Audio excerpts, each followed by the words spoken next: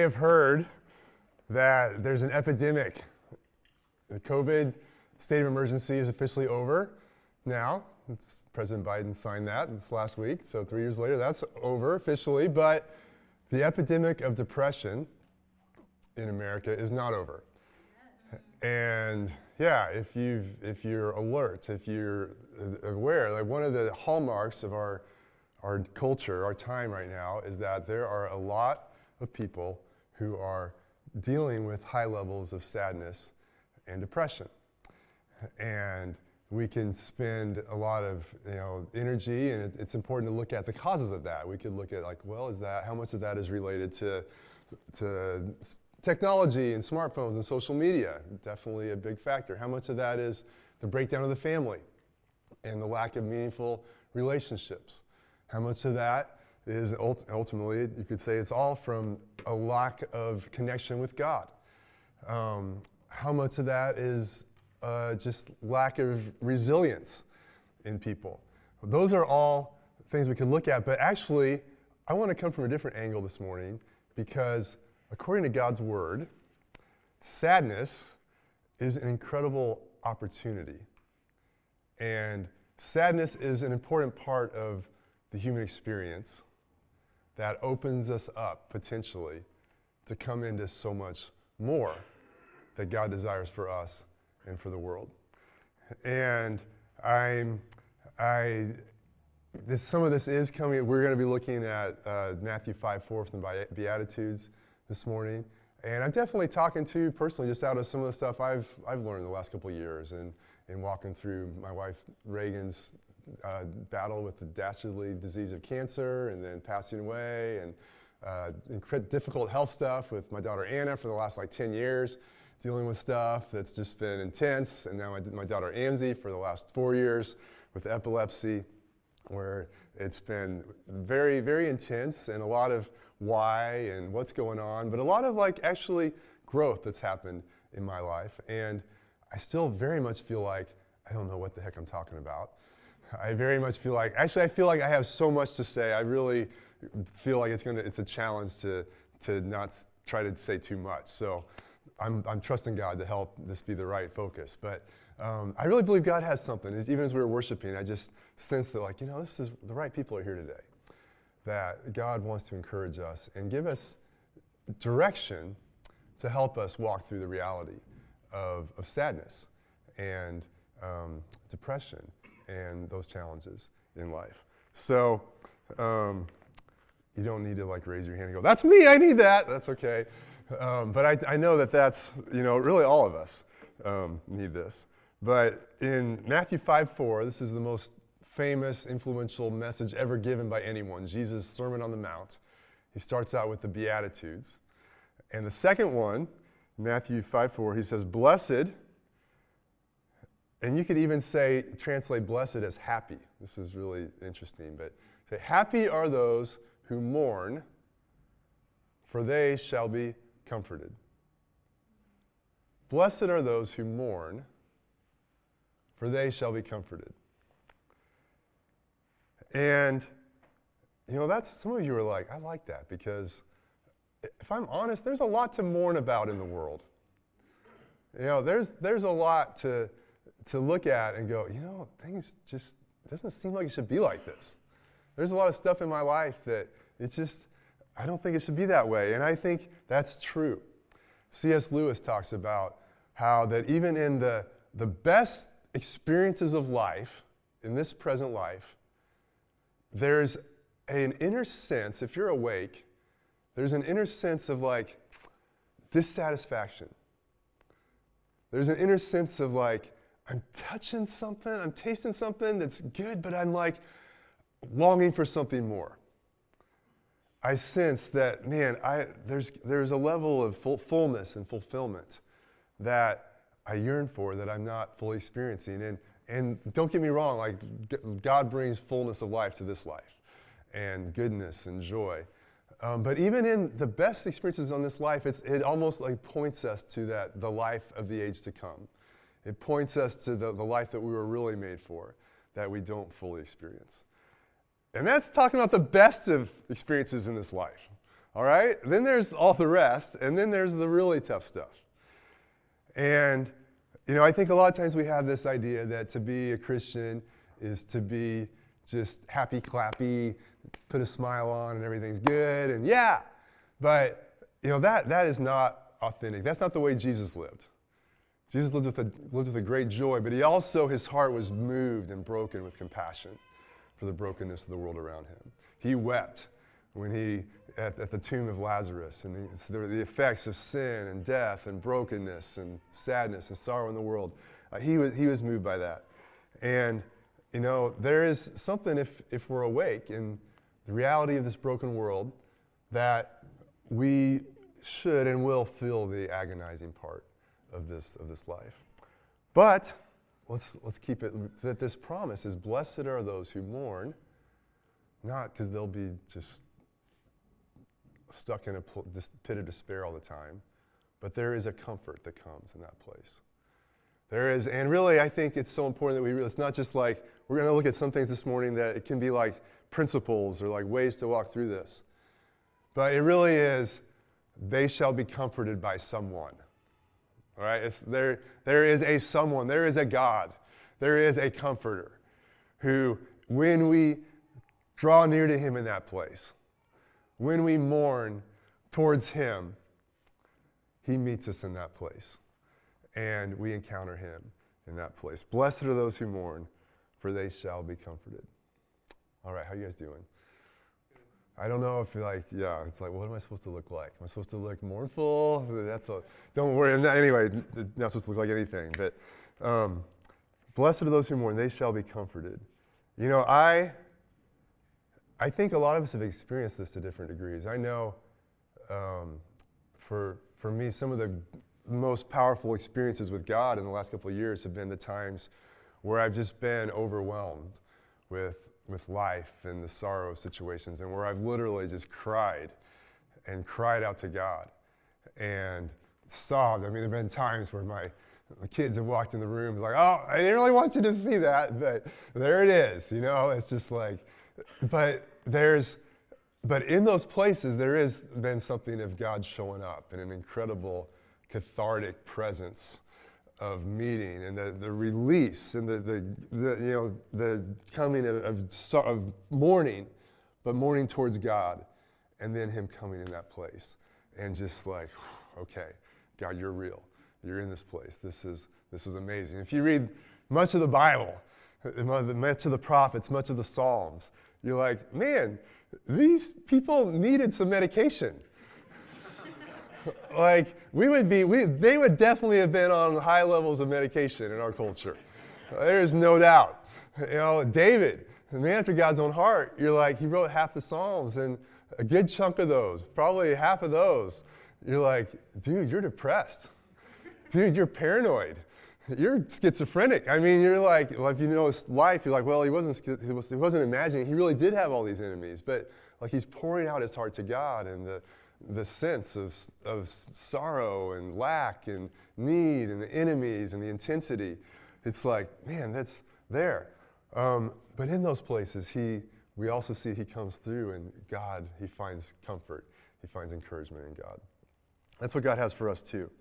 But when I read this verse, blessed are those who mourn, for they shall be comforted, I have I think a healthy reaction towards what I think is the shallow religious interpretation of these words of Jesus.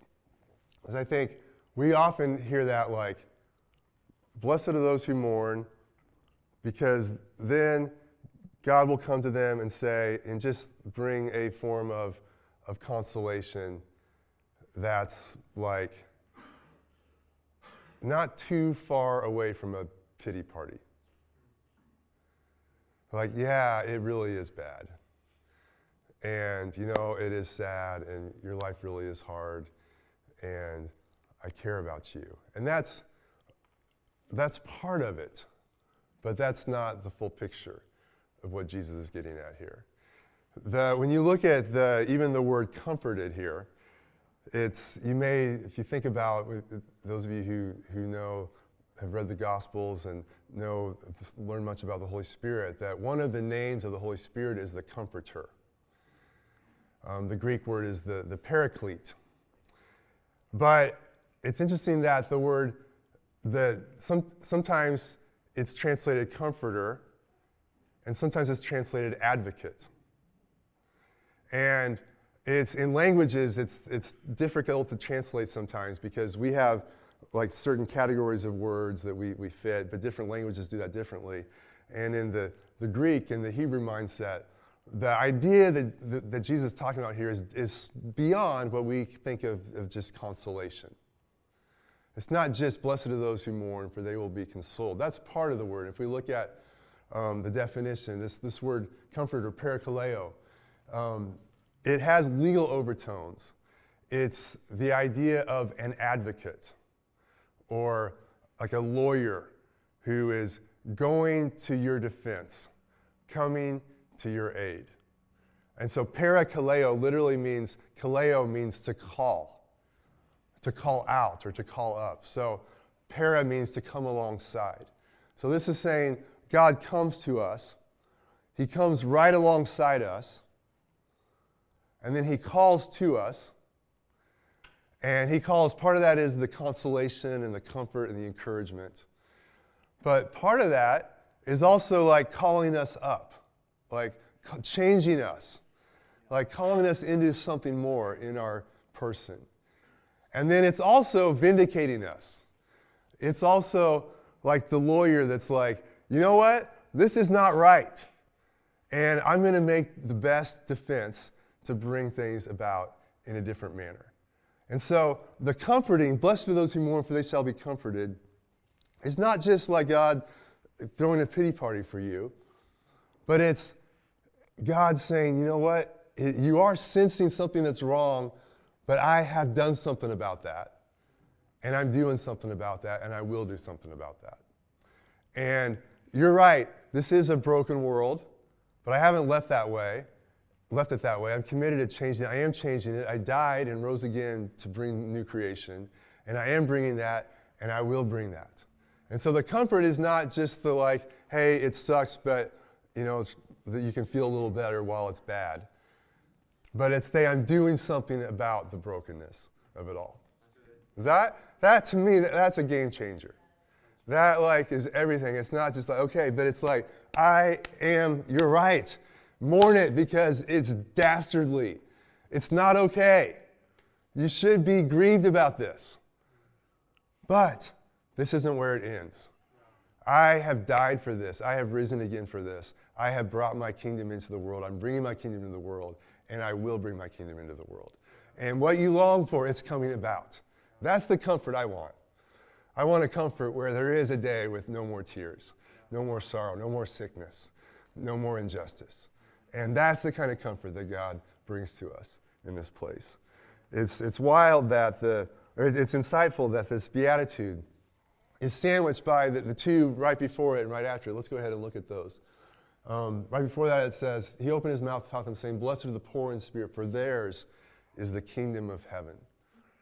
And again, we talk about kingdom of heaven, we're not just talking about pie in the sky by and by when you die.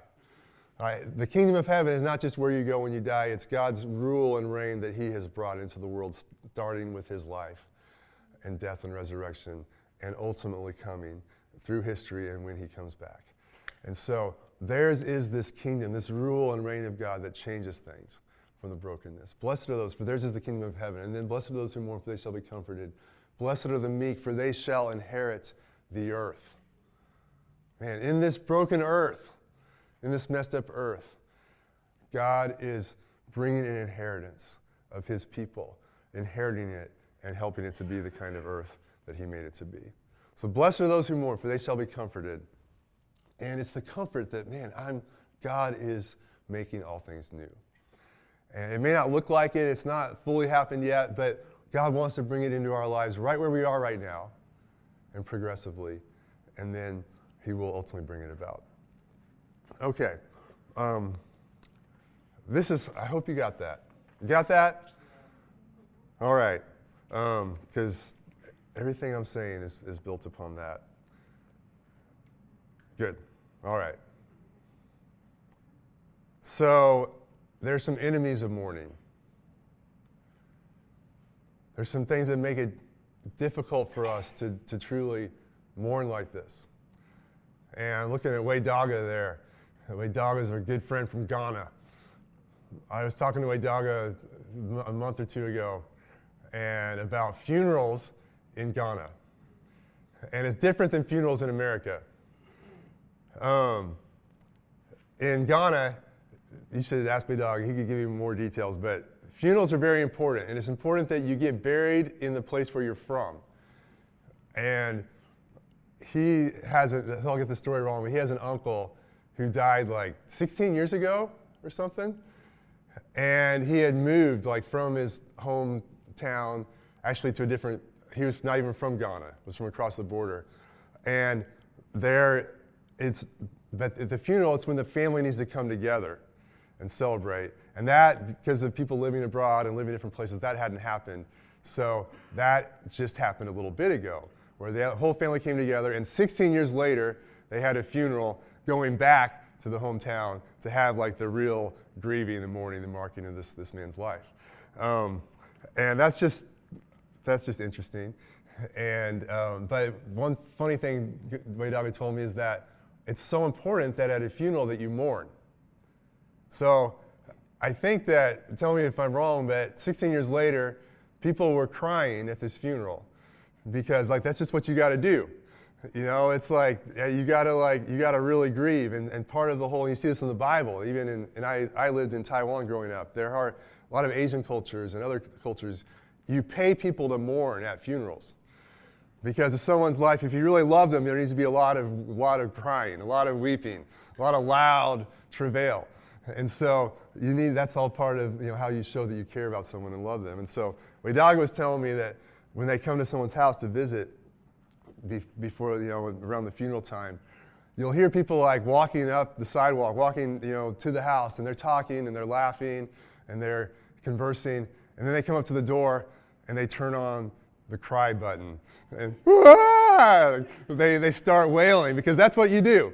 That's how you show. So the first enemy of authentic mourning is control. Control. If you're trying to control things, you don't really mourn authentically. And in Ghana, it looks like that. In America, it looks kind of the opposite, more like we never actually mourn because we got to keep things together, and we want to be in charge.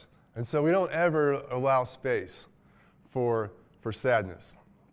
How many of you saw the great movie, in my opinion, Inside Out? I think this is a great movie. And it really it highlights this, that there's the girl, Joy is her name, right? Joy's, what's the name of the girl? Riley, yeah. Riley, and so Riley moves from, I imagine the Midwest? It's been a long time. Somewhere, like Wisconsin, yes. She has a good, Anna loves this movie. I knew I could count on her. She moves to California, and she's always been happy. Minnesota, not Wisconsin. Get it right. It's almost the same. They all kind of talk the same up there. I'm from Wisconsin, Minnesota. Anyway,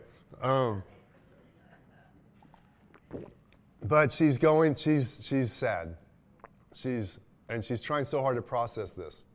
And it shows there's fear and there's joy and there's sadness and something else in the mix.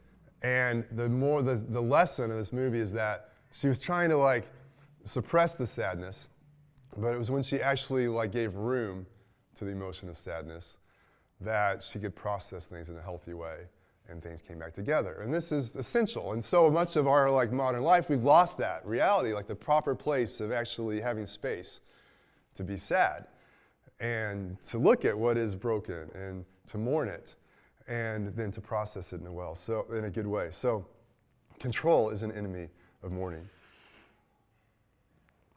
Another enemy of mourning is comfortable.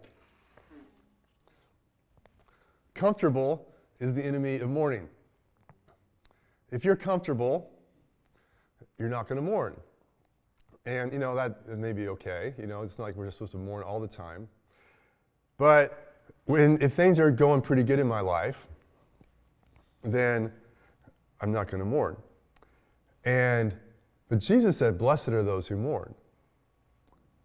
And so one of the things that's an enemy, especially in American life with all our prosperity, is that things are really pretty good for a lot of us, and we can so easily lose track of the brokenness of the world and not have the heart of compassion that Jesus has, that he wants us to identify with that.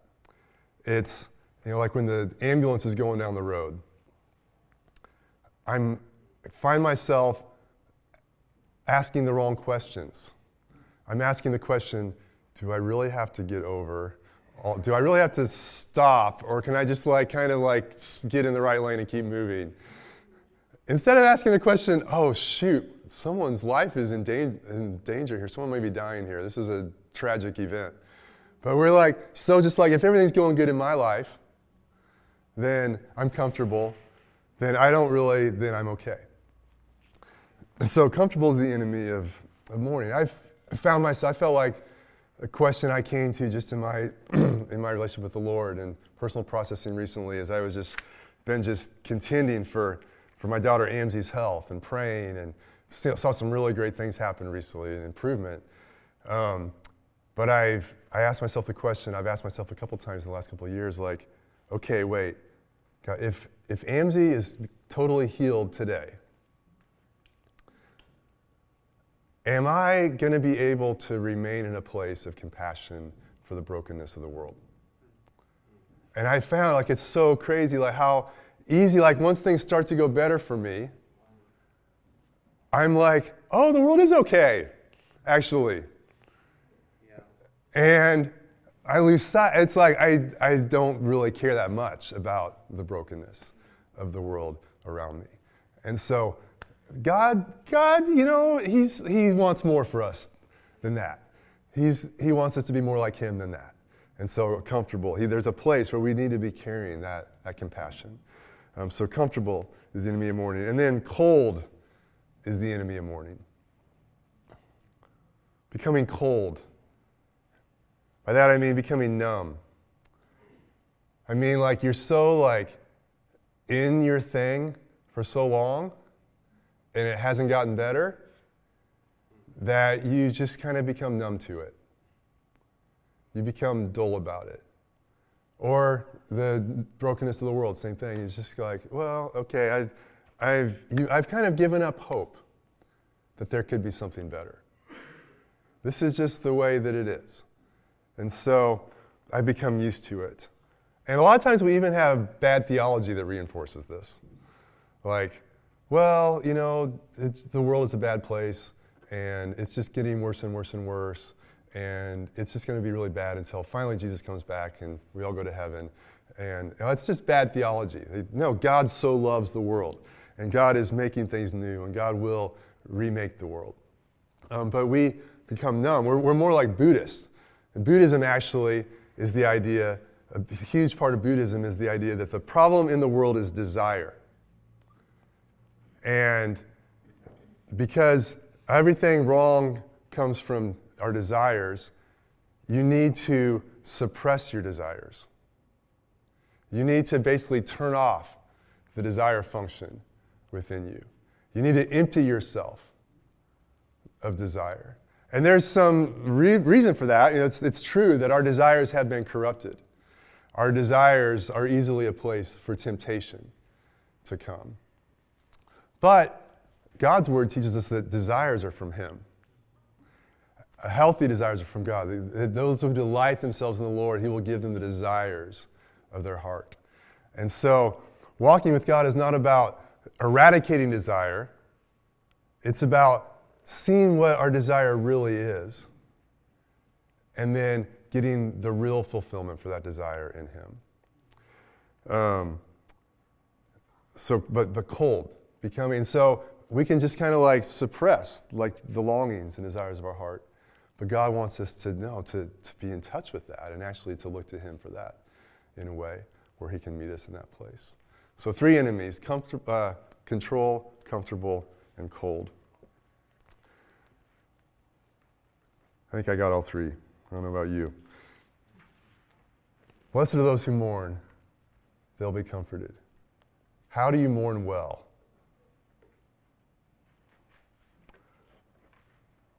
I smile because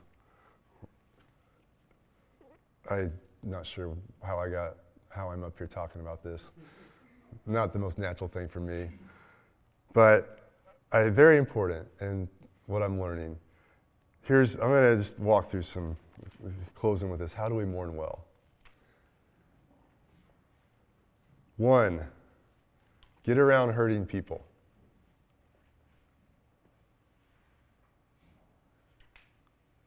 That may be you. That is you, to a degree. But it's also not having the focus of our life being around building our little kingdom where if everything's good and my happy American life, then everything's good. But Jesus said, it's not the healthy who need a doctor, but the sick. I didn't come to call the righteous, but sinners. God wants us to be close enough. Those of us who are Christians, your life is pretty good. Your life is really good. Actually, Winky Pratney, famous, for me, influential voice in my life, he said that, the best day of my life before Christ wasn't as good as the worst day with Christ. And that's true. And so often for us as Christians, we forget, wow, those without a relationship with God, they really need God. And so get around lost people, get around sick people, get around poor people. Who am I around that is broken? And that helps us really to mourn, to see the need of the world and to be in that place. It can go against the grain, and there's a guy in the last couple of years that I knew who was an older guy with a lot of health difficulties and mental health difficulties, and he ended up living in a nursing home, and he was a difficult guy to be around. And I got to know him a little bit, and I felt I should go spend time with this guy, try to go every week or two. And so I started going over there and playing chess with him, hanging out. And he was a difficult guy. He kept getting moved out of rooms in the nursing home because he couldn't get along with his roommates. And he was tough to be around. But I felt I need to just take an hour or two a week and spend time with him. And I felt when I was explaining my day to people, I felt I had to, I was doing the wrong thing. I was wasting time. What are you doing? What's the point? This isn't a guy who's receptive. And I'm a pastor. Most people think hey, pastors should do stuff like that. I don't know. But it was there was so much resistance to this is a good way to spend your life. And man, I just here to say that's not true. It's good to be around people that are problem people, even if you don't see tangible results. It is just good to be in that place in the world and to be in touch with what's going on. So get around hurting people. Second part I want to talk about how to mourn well is be honest. Be honest. Be honest with God about what ails you. Be honest with yourself. Be honest with God about what's bothering you. Be honest about how you feel. It's helpful for a lot of people to have a journal of some sort. Write these things down. Okay, what am I feeling today? What is bothering me? What's going on? And then honestly, come to God in those places. Open up your heart to Him. Talk to Him. And let Him show up.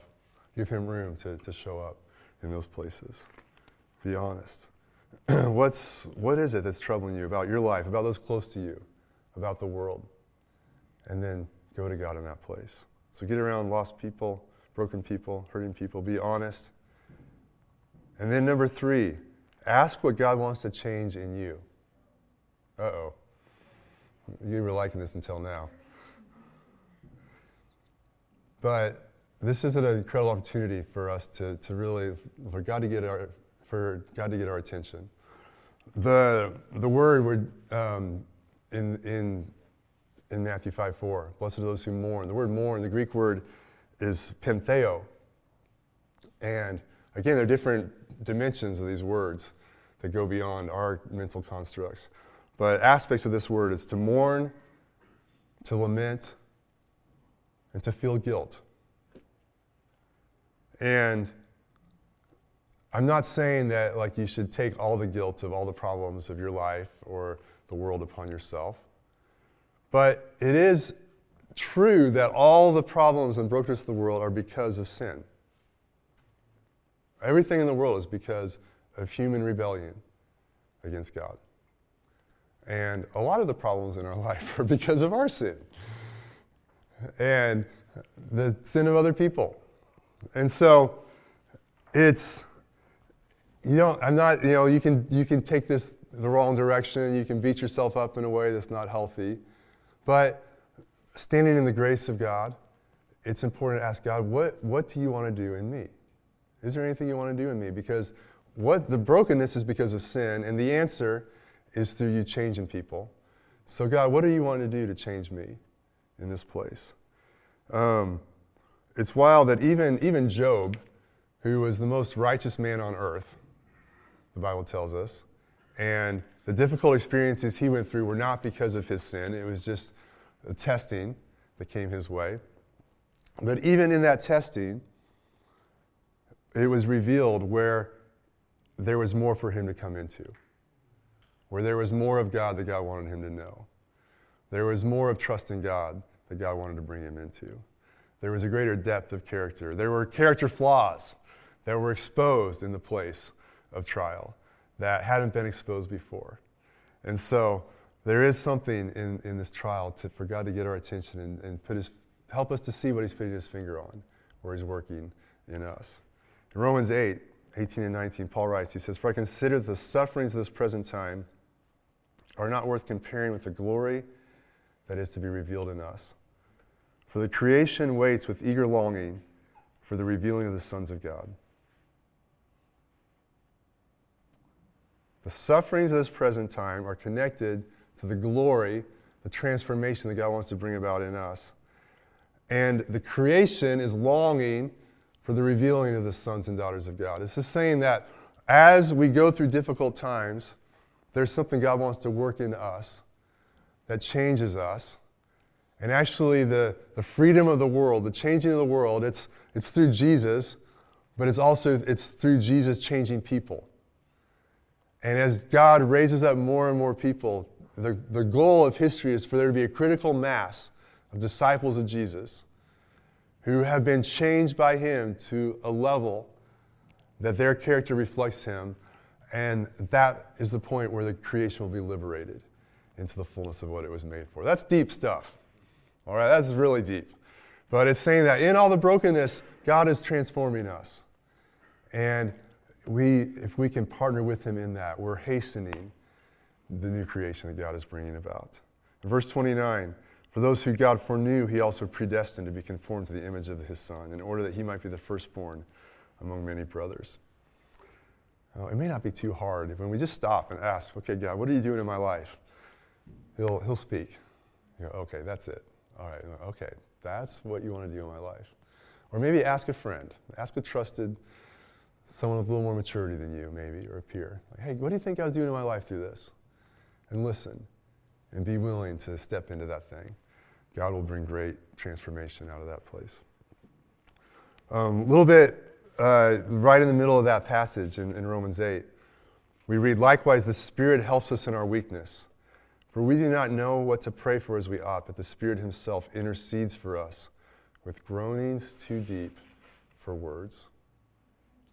So as we're in this process of transformation and suffering and the brokenness of the world, God is bringing us to a place, and it's those of us who are filled with the Spirit, of the Spirit interceding in us with groanings, with compassion, with a sense of, God, this is what you want to bring about in the world. And to pray through us for that to come about. The next part of how to mourn well is to intercede. To let our groaning, to let our grieving lead us to a place of prayer for ourselves and for others and the people around us. Man, I still feel like I'm not that great of a prayer, but I'm a better prayer. The last couple of years have helped me learn how to pray like nothing else. I feel like I've got more like traction, more authority, more passion, more belief in like, man, what am I called to do every day? I'm called to pray. I'm called to intercede. I'm looking at the battles with my daughter Amzie right now, and I'm like, you know what? I know. What am I supposed to do every day? A lot of days it's like, man, just getting her dressed and like head above water and functioning seems like that's taking so much energy. But I know like the one thing I am called to do is to intercede. I'm called to intercede for new creation to come to her life. I'm called to believe for him, God to do what he wants to do in her life and in our family. I'm interceding for Manhattan. I'm interceding like I haven't before. There's something, I look back at times in my life. I'm like, yeah, I've never been like, I think I prayed too much. I messed up. I prayed no, it's like, that's what God is leading me into, is to pray, to intercede. And that is, it's wild when you look at the Bible. There's places like in Revelation that talks about that the angels holding these bowls of incense that are the prayers of the saints. And there's a sense that like, as the bowls are getting filled, then it's like spilling over and answers are coming to the broken world.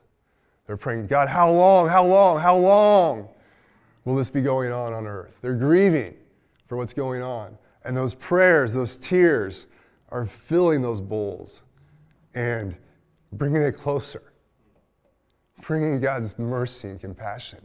There's our heartfelt prayers. When we pray from that place, we're connecting with God and His desire. We're praying, your will be done on earth as it is in heaven. And somehow, that's the mission God's given us, that it's not going to happen apart from people fervently, earnestly crying out to God like that. But as we intercede, God comes through and He comforts and He brings His kingdom to the world. So we intercede. And then the last thing I want to say about how to grieve well, how to mourn well, is to dream. To dream. To see that the world, that the way things are right now, the way things are in my life right now, C.S. Lewis was right. This isn't all that there is. There is a preferred future that God has. It's not going to be forever. And God has called us to be part of changing things. And so, in your family, it may be like, those of you with kids, it's like, oh my goodness, like, my child's doing this right now, and they won't stop, and I don't know why, and it's difficult, and what's going on? But, okay, God, what's your preferred future? What's your dream for this child of mine? What do you want to do in their life? Who have you made them to be?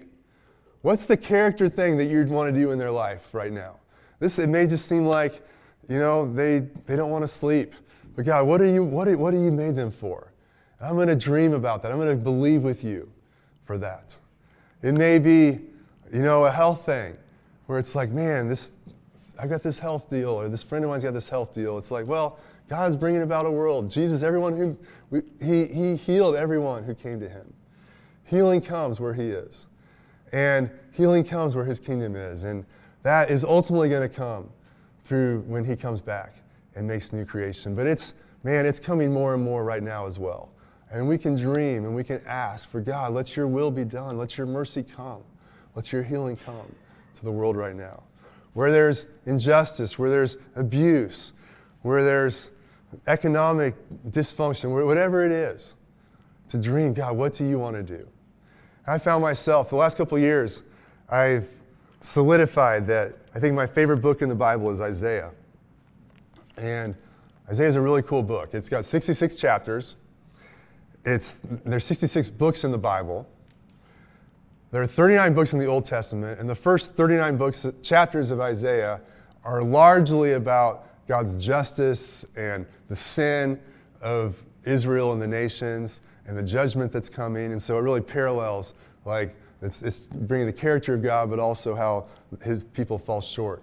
But then the last 27 chapters, there are 27 books in the New Testament that bring the fullness of the gospel. The last 27 chapters of Isaiah, from chapter 40 to 66, are just full of promises of the Messianic kingdom, the Messiah, and how he would come, and the kingdom that he would bring, and how it would change the world, and how it would bring hope to his people and change society. And it's just chock full of promise after promise after promise after promise after promise. And I found like probably 50-60% of my time reading the Bible the last 2 years has been in these chapters 40 through 66 of Isaiah. I'm just like saturating my soul with like, man, no, God, this is what you want to do. This is your kingdom. This is what you're bringing about. This is what you're like. This is what you're doing. And in the midst of everything that's going on, God, this is who you are. And this is what you're bringing about. And it's just, man, God has comforted and encouraged and strengthened me over and over. And so read it, go back wherever, go other places, but dream the dreams of God for your life. Dream the dreams of God for the world. I just want to read a few of these verses in Isaiah 61. Because what's interesting, when you read a lot of what Jesus said in his ministry, you realize, wait, he figured that out about himself from reading the Old Testament. And a lot of, like the Beatitudes, we're going to see some of this Matthew 5:4 right here in Isaiah 61. Jesus, like, he as a man, he got revelation and understood his mission and God's truth through the Old Testament scriptures. And this was part of it. Isaiah 61, this is what Jesus read when he began his ministry as well. The Spirit of the Lord God is upon me. It's upon Jesus. Because the Lord has appointed me to bring good news to the poor.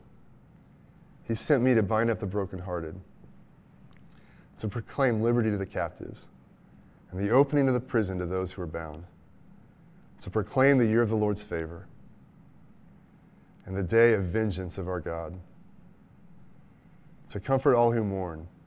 There it is, mourning. To comfort all who mourn. Blessed are those who mourn, for they shall be comforted.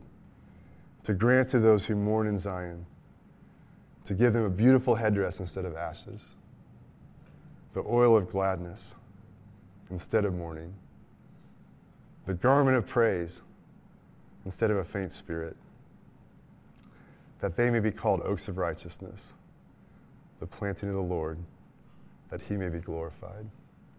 Wow, Jesus came. He fulfilled this, a freedom to the captives, the opening of eyes, the letting people out of prison, comforting those who mourn, raising up oaks of righteousness. Verse 4, they shall build up the ancient ruins. They shall raise up the ancient devastations. They shall repair the ruined cities, the devastations of many generations. Man, that's what God is doing. That's what Jesus has initiated. That's what he's doing in the earth today. And so, blessed are those who mourn, for they shall experience comfort, and they shall bring that comfort into the world. So, I think we're all in different places. I know we're all in different places. I just want to ask, any questions about this morning? No pressure. I just feel like there's a lot here. This is complex stuff. I may not be able to answer your question, but I'll try.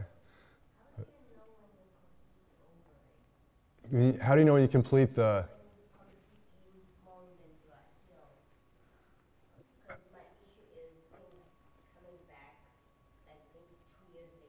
Uh-huh.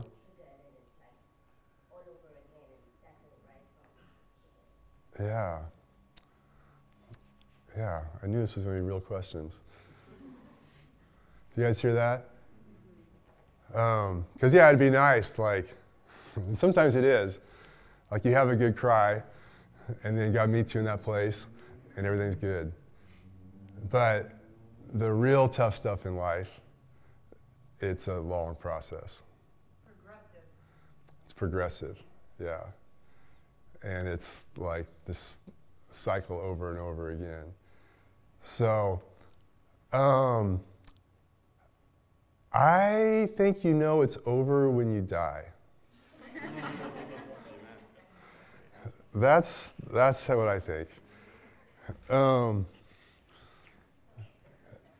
Yeah, you should become a Buddhist. Might be easier. No, not really. It's intense. But I think there are cycles of like, you go to God, you mourn, and he meets you in that place. Like, he gives you what you need for that day in that place. And oftentimes more. You know, you have an encounter with God that, man, it deposits something in you that can carry you a lot. It gives you a lot. But that doesn't mean that you're done. So I think you more, like, I want to be careful because I don't want to, like, there's this, like, negative, pessimistic view of the Christian life that I don't want to encourage, that it's like, it's just, like, life is hard and trials and, you know, no, it's like there is comfort. Like, whenever we go to God, I believe, like, he will meet you that day with what you need in that place. But we got to keep going to him, honestly, as we walk through this. So, until we die. And then, man, that's the hope, like the age to come. Then we will be out of that cycle at that point. Yeah. Just in the process of mourning, like an event or something tragic in your life, and going to God in that place, when is a good time, or how do you know if you need like more help from a professional, from a therapist, or just in the processing? Yeah. Are there any signs, or just it's probably very situational to the person, but Yeah. That's a good question. I could probably help with this, because I went through this last year. Part of how I needed help was to set for a long period, still going through it, and just not being able to find a solution. Whether through prayer, whether through my own research, just realizing, I'm totally out of my depth here. I need someone smart with me to help me. Yeah. I think that's a lot of things in life, like when you hit a wall that you're not getting through, then that's evidence you need something more. And so, yeah, a lot of things, like you go to God and you and God, that's it. A lot of times you go that in combination with a friend or a couple of good friends, believing friends, that you're walking through this. Man, that's what you need. Maybe you need a pastor. You need someone or a more experienced Christian with some, who can help mentor you through that. And then, professional counseling is an option too, with someone who's got resources in that place. Leslie, do you have anything to add to that? I do. I bet you might. I do, a little bit. From a mental health perspective, we look at it more as how is it impacting your daily functioning? So there's a difference between feeling sad and grieving and being so dark in the pit that you can't function. So when it starts to interrupt things like your sleep on an ongoing basis, if it's interrupting your ability to eat, or you're eating too much and you feel like you just can't control it, if it feels like you're having thoughts of suicide and you're legitimately going, I don't see another way out, where you feel so trapped that I can't be in this place anymore, that's the time to get help. Because there's so many other resources available to help bolster some of that physiological impact of intense grief or intense depression, to be able to then help you work through the intellectual side and the spiritual side of your grief. So if you're not going to work, if you can't get out of bed, if you're snapping at your children, and you know that how you're reacting to them is just out of proportion with what their offense was, then that might be a time to get some support from someone else. Yeah, thank you. It's very helpful. Yeah. So, over the course of a lifetime, we've lived in a lot of different places and, met folks from different church backgrounds, I would say. And one of the things that I have consistently heard usually from women, I guess probably because they're, most likely to confide in me, is, well, I finally decided that I was going to go talk to someone and get on medication, but the people from my church really discouraged me from doing that because God should solve all of my problems. And how do you counteract that with the message from the Bible? I've asked people, well, where are they finding that in the Bible? And nobody ever really has an answer. But, is there something that you would tell somebody who came to you who said, well, I would do that, but it goes against my belief in the Bible and what the Bible says. So. Yeah. Did everyone hear that? So is getting professional mental health help is that contrary to faith in God and your relationship with God? I think that'd be similar to be like if you broke your leg, you should pray.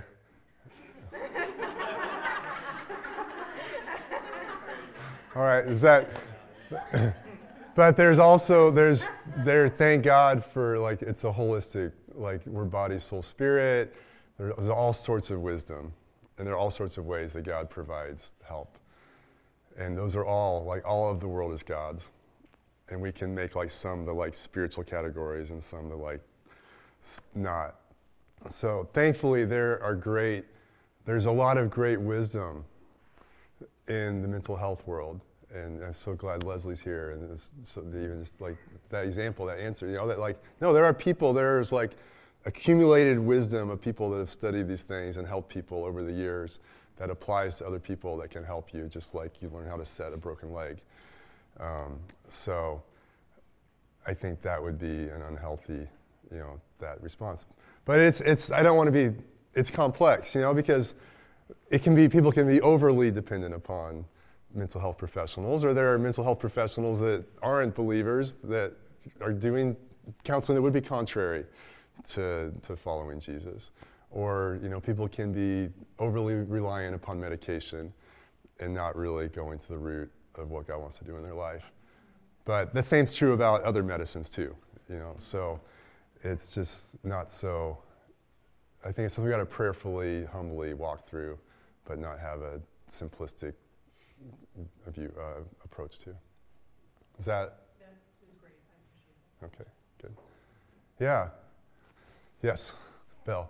One thing I've learned from therapy is that it helps me to learn how to process my feelings and emotions. Like when I get super angry or super sad, depressed, how should I process that feeling and understand why would I have these feelings? And I don't think those are contrary to what God's teaching me in the Bible. I feel like they help each other.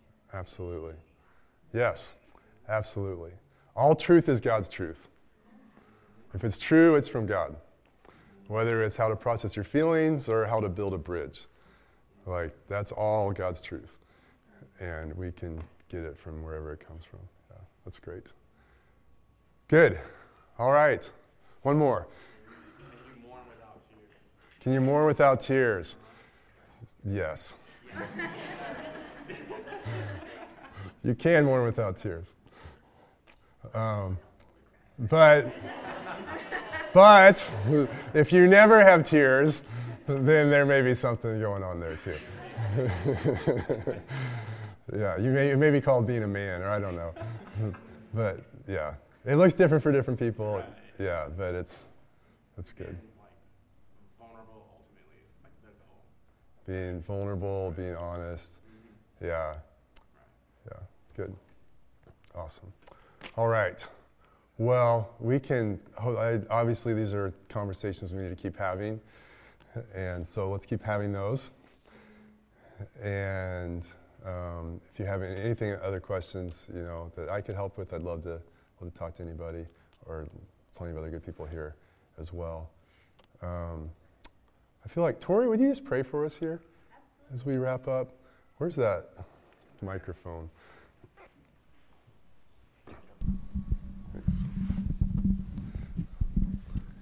Lord, I just thank you for this time together and this very real obstacle that we all face in our lives, helping us walk through that with you, Lord, and in your view of what our emotions are and what our actions should be, Lord. I pray that this week, as we move on with our days and as we things come up in each of our lives, Lord, that we would be able to look to these steps to help draw closer to you and to help us mourn well.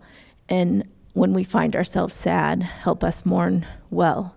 Lord, I thank you for that. I pray that you bless each and every person here, our minds and our bodies. In Jesus' name, amen. Amen. Amen. All right.